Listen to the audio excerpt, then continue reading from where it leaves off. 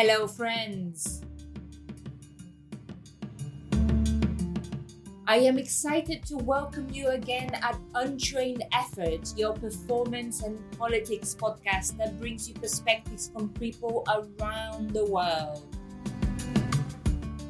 My first episodes focused on the money side of the politics and performance, a huge intersection that was very much exposed during this COVID crisis. This bonus episode is long overdue. I interviewed French administrator and producer Clémence Huquel back in June. Here, you can hear our whole interview without edits and in original language. We discussed the impact of COVID on her work in a production company, as well as the subsidized system in France, before delving in how the intermittent system works. Because the original episode also discussed universal basic income, there is a chance that you might also be interested in that. If, like me, you wish joining others to campaign and think about UBI together, I can only recommend checking out the brilliant work of ubilabnetwork.org, with labs all over the world and including specific ones like UBI Women and the recently created UBI Arts. If you might be interested in joining them, please email ubilabarts@gmail.com. And if you have any thoughts, comments, grievances about Untrained Effort, do not hesitate to get in touch with me. You can find me on Twitter as Laura Krasteva and #UntrainedEffort. And if you like what you're hearing, please feel free to buy me a cup of coffee at ko-fi.com/untrainedeffort. That's ko-fi.com/untrainedeffort. And now, without further ado, the brilliant Clémence Huquel.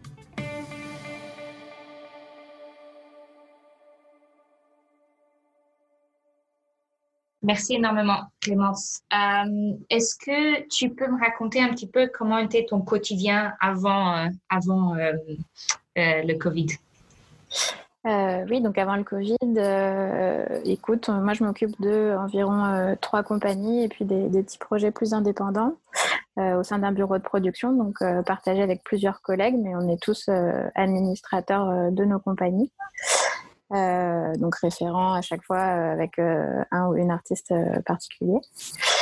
On travaille dans un réseau qui est assez structuré et surtout très subventionné par les collectivités territoriales françaises, donc l'État et puis aussi les directions régionales de la culture déconcentrées, les régions, les départements, les villes.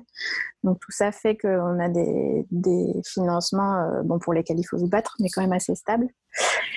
Et sur tout le bureau, on avait cette saison pas mal de représentations, puisqu'on en a environ 150 qui ont sauté entre en gros mars et juin 2020 pour cause de coronavirus. Donc à peu près 150 représentations annulées.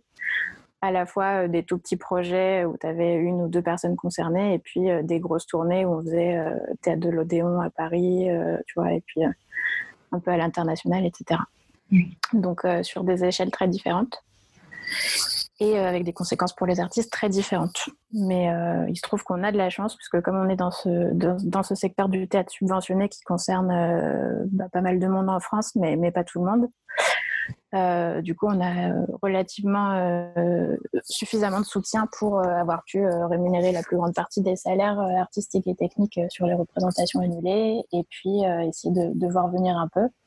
Là, on se pose des grandes questions pour la suite, à savoir est-ce que nos financements vont être baissés dans les années qui viennent à cause du coût important pour les collectivités et pour l'État du coronavirus.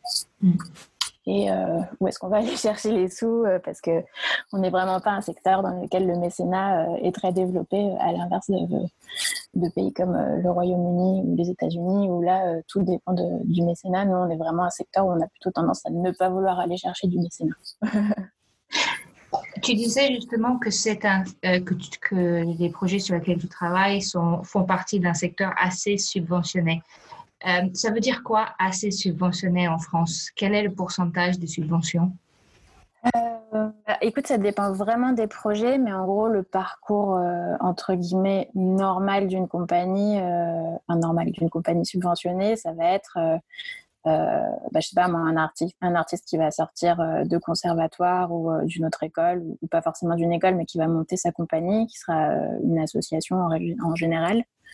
Et à partir de là, avec cette association, au fur et à mesure qu'il va monter des projets, donc premier projet, souvent c'est un peu compliqué, tu galères à trouver des partenaires, etc. Et puis assez rapidement, tu vas pouvoir demander des subventions donc aux différentes collectivités territoriales de la région ou du département où tu es implanté.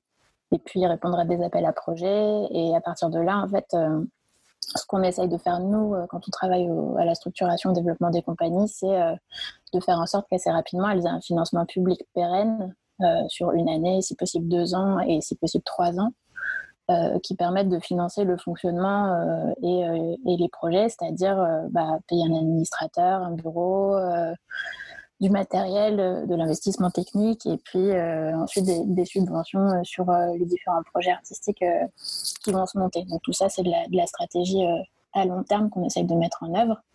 Et en gros, en général, l'apothéose de ça, là comme ça m'est arrivé récemment, c'est que l'artiste metteur en scène de la compagnie devienne lui-même directeur d'un théâtre labellisé au niveau national. Ça, c'est un peu le parcours, je dirais pas classique, mais un peu banal, enfin pas banal, la chose qu'on essaye de mettre en œuvre, même si voilà, tout ça est un peu en ce moment remis en cause aussi. Pour cet épisode du podcast, je m'intéresse spécifiquement au Universal Basic Income parce qu'on n'arrête pas de parler de comment les financements finalement affectent le type de travail que les artistes peuvent se permettre. Les conversations évoluent et on discute sur le fait que la façon dont les arts sont financés, la créativité est financée, limite ou dicte un peu la façon dont les artistes travaillent et quelle forme prennent finalement leur art. Et donc, on discutait sur la possibilité de, comme secteur, vraiment demander un Universal Basic Income qui serait la façon de pouvoir assurer que chacun a ses besoins, disons, primaires couverts, et puis après pouvoir donc avec la sécurité que ce Universal Basic Income prévoit de vraiment créer ce que chacune a besoin, veut, avec les communautés avec lesquelles il travaille, etc. Et en faisant ma recherche, je me suis vraiment rappelé que le système français de rémunération individuelle des artistes est assez spécial. Et je ne connais pas beaucoup de pays qui font comme l'intermittence. Ici, certainement, au Royaume-Uni, ce n'est vraiment pas quelque chose qui existe. Et je me demandais si tu pouvais un peu nous expliquer comment ça marche, ce qui est spécifique au système français. Ouais. Alors, par où commencer ? Je pense qu'il faut se dire que l'intermittence, donc ce régime particulier qui concerne les artistes et les techniciens du spectacle et du cinéma et de l'audiovisuel en général, en fait, c'est une construction historique en fait qui date des années 30, donc du Front populaire, et qui date aussi de la fin de la Seconde Guerre mondiale et du grand chambardement de la mise en place de la sécurité sociale et des différents régimes d'indemnisation chômage et de protection sociale qui se sont mis en place après la Seconde Guerre mondiale. En fait, à la base, je crois que c'est 1936 le début de l'intermittence, et ça concernait les artisans décorateurs du cinéma. En fait, c'est les producteurs de cinéma qui ont fait pression pour que ce régime existe parce qu'ils n'arrivaient pas à trouver d'artisans qui acceptent de lâcher leur job chez une entreprise où ils étaient payés de manière... ils étaient embauchés à l'année, etc. Et les producteurs de cinéma ne trouvaient pas en fait, de personnes qui acceptent de faire des contrats courts pour venir travailler sur des décors de cinéma, par exemple. Donc, du coup, à la base, c'est vraiment... faut se dire que c'est un dispositif qui a été mis en place à la demande des employeurs. Et assez rapidement, du coup, donc en 1945, il y a eu la mise en place de différents régimes d'assurance chômage. Donc en France, il y en a un certain nombre de différents. Il y a le régime disons, général, et puis après, il y a tout un tas de professions qui ont des régimes spécifiques d'assurance chômage qui viennent prendre en compte des réalités liées à ces métiers-là. Et ça s'est étendu aux artistes et aux techniciens du spectacle. Je crois que c'était autour de 68. Voilà, et donc progressivement, ça s'est vachement diversifié en termes de métiers concernés. Et puis aujourd'hui, je crois qu'on est environ à 120 000 personnes en France concernées. Donc c'est beaucoup, mais c'est pas non plus énorme par rapport à toute la population française.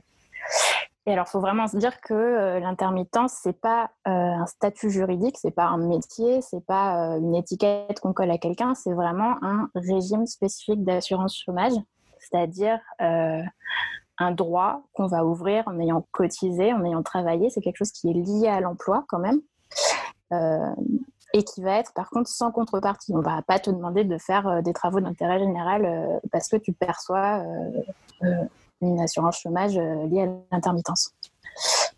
Donc vraiment, un intermittent en France, c'est considéré comme un type de demandeur d'emploi, mais pas forcément un travailleur précaire par contre. L'intermittence, en fait, elle vient indemniser des périodes dans le mois qui sont non travaillées. Donc, comment t'expliquer le principe en restant concise? En gros, il faut que sur une période de 10 ou 12 mois, tu aies travaillé 507 heures. Voilà, c'est très précis et ça fait plusieurs années que c'est très précis. Il faut avoir travaillé 507 heures pour ouvrir ton droit à demander l'indemnisation. Donc ça fait à peu près entre, je crois, 43 et 60 jours de travail sur une période de 10 ou 10 mois et demi. Et ensuite, du coup, tu es indemnisé. Et je crois que la moyenne d'indemnisation journalière, c'est de l'ordre de 60 € par jour. Mais ça peut vraiment varier en fonction du calcul qui est fait en fonction de ce que tu as été rémunéré. Donc, c'est quand même lié à ce que tu as touché pendant que tu as été employé. Et donc, ce régime, tu viens en fait réouvrir tes droits chaque année en cotisant le nombre minimal ou plus d'heures qui sont demandées pour ouvrir ce régime. Donc, il est vraiment destiné à assurer une certaine sécurité financière à des professions dont l'activité en fait par nature est hachée, va être sur des contrats qui peuvent être courts, qui vont succéder, et surtout avec des employeurs multiples qui font que ça ne peut pas rentrer dans un régime d'assurance chômage général. Donc à la base, c'est vraiment ça l'idée, et c'est pas tant, même si évidemment c'est aussi assez énorme, c'est pas tant l'idée d'offrir au secteur culturel une espèce de subvention déguisée qui vienne permettre une activité par ailleurs personnelle et libre. Mais c'est pour autant ce que c'est vraiment devenu, puisque d'une part, ça permet de faire en sorte que ces professionnels, donc artistes et techniciens du spectacle, de l'audiovisuel, soient disponibles pour travailler dans ce secteur, parce que sinon, comme ce qu'on disait tout à l'heure, s'ils avaient tous un job alimentaire à côté, ce serait vachement plus compliqué pour les producteurs de trouver les personnes à embaucher.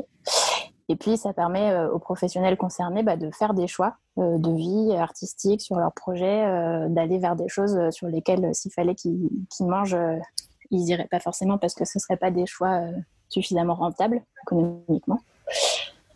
Dans un secteur qui, par ailleurs, même s'il est subventionné, même si on a évidemment énormément de chance par rapport à tout un tas d'autres pays, c'est pas un secteur qui est très doté financièrement et où on gagne bien sa vie par ailleurs. Voilà. Oui, ce qu'il faut comprendre aussi, c'est que c'est un régime qui ne va pas être financé par l'impôt, comme c'est souvent proposé pour le revenu universel. C'est un régime qui est financé par des cotisations sociales patronales sur les salaires des intermittents qui sont plus élevés que pour un salarié du régime général, et aussi la solidarité interprofessionnelle, c'est-à-dire une partie en fait des cotisations du régime général. Donc en grande partie, il est autofinancé, mais pas complètement. Donc c'est vraiment un mécanisme qui est très très très remis en cause aujourd'hui, notamment là à l'Assemblée nationale assez récemment, parce qu'il y a encore une réforme des retraites qui est en train d'essayer de passer. Donc l'idée, c'est vraiment de faire jouer une solidarité interprofessionnelle pour prendre en compte la réalité concrète de ces métiers-là. Et quelle est la relation, à ton avis, des artistes et des techniciens à ce régime? C'est compliqué, c'est une relation d'amour-haine un peu, parce que je pense qu'ils ont conscience d'être assez privilégiés par rapport à tout un tas de leurs homologues dans d'autres pays. Et en même temps, parfois faire son intermittence, c'est un peu la course à l'échalote. Il me manque 7 heures. Enfin bref, c'est tout un tas de complexités administratives sans fin, parce que du coup, tu es dans une relation avec Pôle emploi qui est complexe, avec beaucoup de calculs compliqués, où les gens ne sont pas forcément bien formés pour comprendre comment le système fonctionne. Donc voilà, les intermittents, tu vois, les artistes et les techniciens avec lesquels je travaille, personne n'a eu de formation pour comprendre comment fonctionnait leur intermittence. Donc ils sont tous allés se renseigner sur Internet ou entre eux. Mais voilà, puis ça change beaucoup. Mais pour autant, c'est vraiment un régime juridique auquel on tient. Parce que il permet au secteur culturel non seulement de vivre en France, mais aussi il permet de rétablir un certain équilibre dans la réalisation de la politique culturelle française. C'est-à-dire que c'est pas une politique culturelle qui est juste décidée en haut lieu par le ministère de la Culture ou par les lieux organisateurs ou par des gros producteurs, mais justement l'intermittence permet aussi que les artistes soient plus maîtres des projets qu'ils ont envie de mettre en route, et que ce soit eux aussi qui soient force de proposition dans la création d'une politique culturelle et la mise en œuvre d'une politique culturelle en France. Donc ça rétablit, je trouve, à un endroit l'équilibre en fait entre les artistes qui sont quand même les faiseurs de cette politique culturelle, et puis des institutions qui sont censées être là pour justement construire cette politique culturelle avec eux et pas en les utilisant, quoi.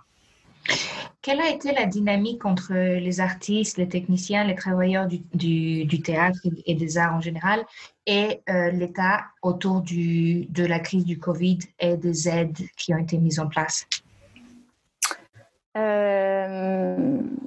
Les choses ont été un peu lentes à se mettre en place. Parce que je pense qu'en ce moment, on a un ministre de la Culture qui n'est pas une personnalité forte et qui est très mise en retrait des décisions qui se font souvent au niveau de la présidence de la République. Mais pour autant, il faut quand même admettre, même si ça me fait un peu mal de l'admettre, qu'on a vraiment eu plutôt du bol dans le sens où, d'une part, on a un autre système que l'intermittence qui s'appelle l'activité partielle, qui est un système d'indemnisation de l'État au moment d'une grosse crise, mais qui touche pas seulement les intermittents, qui touche toutes les professions, qui fait que tu vas pouvoir maintenir un certain niveau de salaire, même si c'est pas 100% aux équipes sous contrat.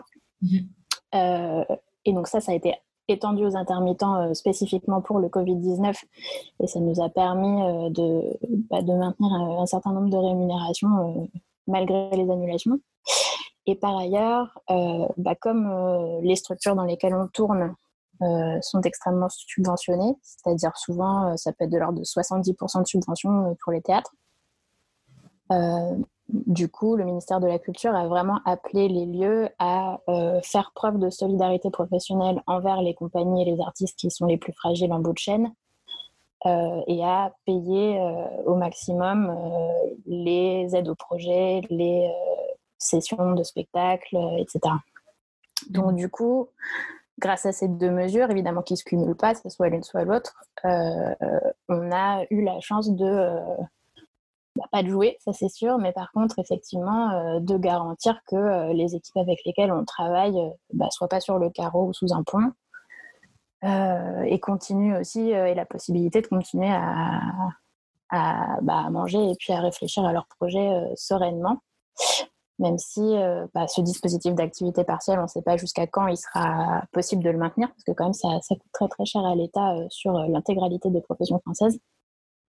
Et l'intermittence, là récemment, on a appris qu'ils allaient étendre en fait la période sur laquelle tu es censé cumuler tes 507 heures. Et pardon, mais là je fais très caricatural parce que c'est assez compliqué comme sujet. En gros, que cette période allait être étendue d'1 an pour prendre en compte toutes les annulations et les conséquences sur l'activité pour les compagnies. Donc c'est bien, mais entre les annonces politiques orales et les décrets qui permettent de mettre ces mesures en application, déjà, il se passe beaucoup de temps. Et surtout, ça se fait entre le ministère du Travail, entre le ministère de la Culture, etc. Donc, de manière assez conflictuelle. C'est-à-dire que souvent, une chose est dite et puis on attend de pouvoir l'appliquer. Et en fait, elle n'est jamais traduite dans la loi. Et du coup, on ne sait pas à quelle sauce on est mangé sur certains. Enfin, tu vois, il y a eu des longs mois d'attente où en fait, on ne savait pas ce qu'on allait vraiment pouvoir faire. Et puis, tout ça, c'est aussi grâce beaucoup à des organisations professionnelles du spectacle, que ce soit le syndicat d'employeurs, le Syndiac, mais aussi tout un tas d'autres syndicats du cirque, du théâtre, de la danse, des artistes, des techniciens qui sont vraiment montés au créneau pour relever les conséquences réelles, concrètes, financières et artistiques de toutes ces annulations et essayer de faire en sorte que ça soit traduit au niveau du ministère de la Culture par une politique qui soit la plus appropriée possible. Voilà.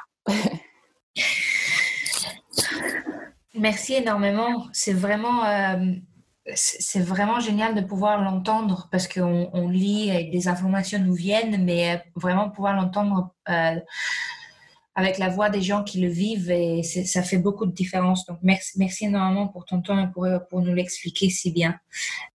J'ai deux dernières questions avant de se séparer. La première, c'est quelle est l'opinion publique en France vis-à-vis des arts et de la culture et de ce qui se passe en ce moment? Comment tu le sens? Ça fait beaucoup de questions en une. En France, t'as vraiment... comment dire? On n'est pas la priorité, mais ça, c'est normal d'une certaine manière. C'est-à-dire que depuis le début de l'épidémie, le focus, il a très rarement été mis sur le secteur culturel. Il y a eu évidemment des articles pour dire qu'on était parmi les premiers secteurs très, très, très durement impactés. Puisque là, tous ceux dont je te parle du secteur subventionné, etc., en fait, c'est pas tout le monde. Il y a aussi tout un tas de compagnies qui tournent dans le privé, qui ont beaucoup moins d'aide, qui sont bien plus dans la merde que nous. Donc vraiment, ça concerne pas... Enfin, l'intermittence les concerne tous, mais par contre, la question des subventions, des maintiens des sessions, etc., concerne seulement une moitié, je dirais, de ce secteur. Donc, je pense qu'il y a une vraie prise de conscience en France que la culture, ça représente aussi une opportunité de tourisme importante. Tu vois, avec l'annulation du Festival d'Avignon, ce que ça veut dire pour la région, c'est énorme. Et en même temps, le système de l'intermittence et globalement des subventions à la culture est tellement complexe et tellement une niche qu'en fait beaucoup de personnes s'en fichent un peu et voire trouvent pas ça normal, un espèce de discours de vous êtes des privilégiés. Tu vois, il y a toujours... l'intermittence entretient une chose qui est totalement fausse par ailleurs, mais qui est de dire que les artistes ont un poil dans la main, qui sont payés à rien foutre, etc. Ce qui est bien sûr et évidemment très très très très loin de la réalité. Mais du coup, il y a un peu ce truc de amour-haine. Et je sais pas si fondamentalement ça a tellement changé, tu vois, pendant l'épidémie. Est-ce que vraiment pour la population française, c'est une priorité de retourner dans un cinéma ou une salle de théâtre dès que ce sera possible? J'en sais rien, tu vois. Non, on se pose vraiment la question de...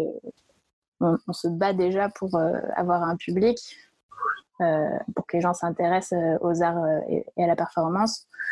Est-ce que vraiment on va retrouver le public qu'on avait avant? Est-ce qu'on va arriver à toucher un nouveau public? Enfin, tu vois, c'est des vraies questions.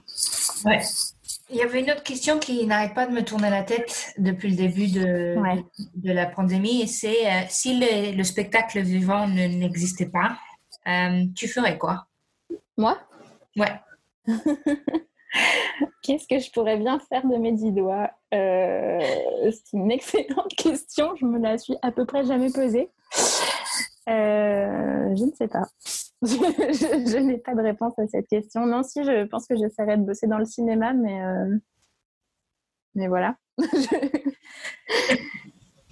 Non, vraiment, enfin, nous, on est, nos professions d'administrateurs du spectacle, elles sont très peu considérées, très, très peu représentées aussi. Il y a très peu d'organisations, d'associations d'administrateurs du spectacle. Il y en a quelques-unes maintenant, dont je fais partie.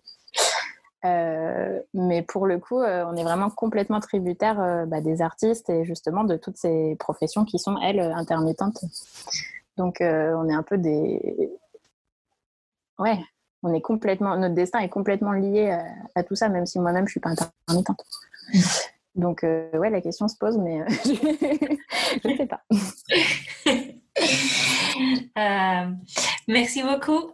Avant de nous séparer, est-ce que tu as une recommandation ou quelques mots pour les gens ici au Royaume-Uni?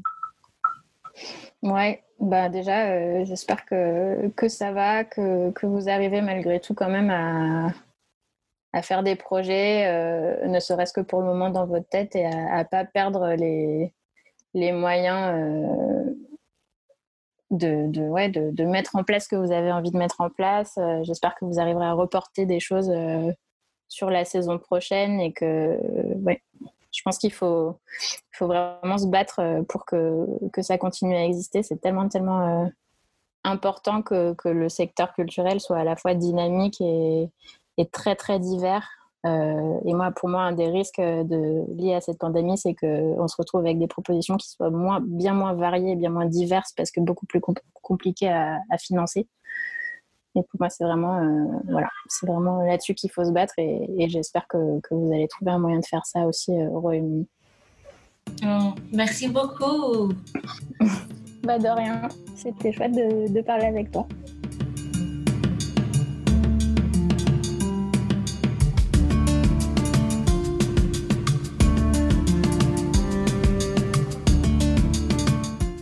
Clémence Uckel for Untrained Effort. My name is Wora Ventisława Kristeva, and if you like what you're hearing, please head to ko-fi.com/untrainedeffort. That is ko-fi.com/untrainedeffort to buy me a cup of coffee, or to Twitter at Laura Krasteva, LoraKrasteva, #untrained effort to carry on the conversation. Until very soon, stay safe.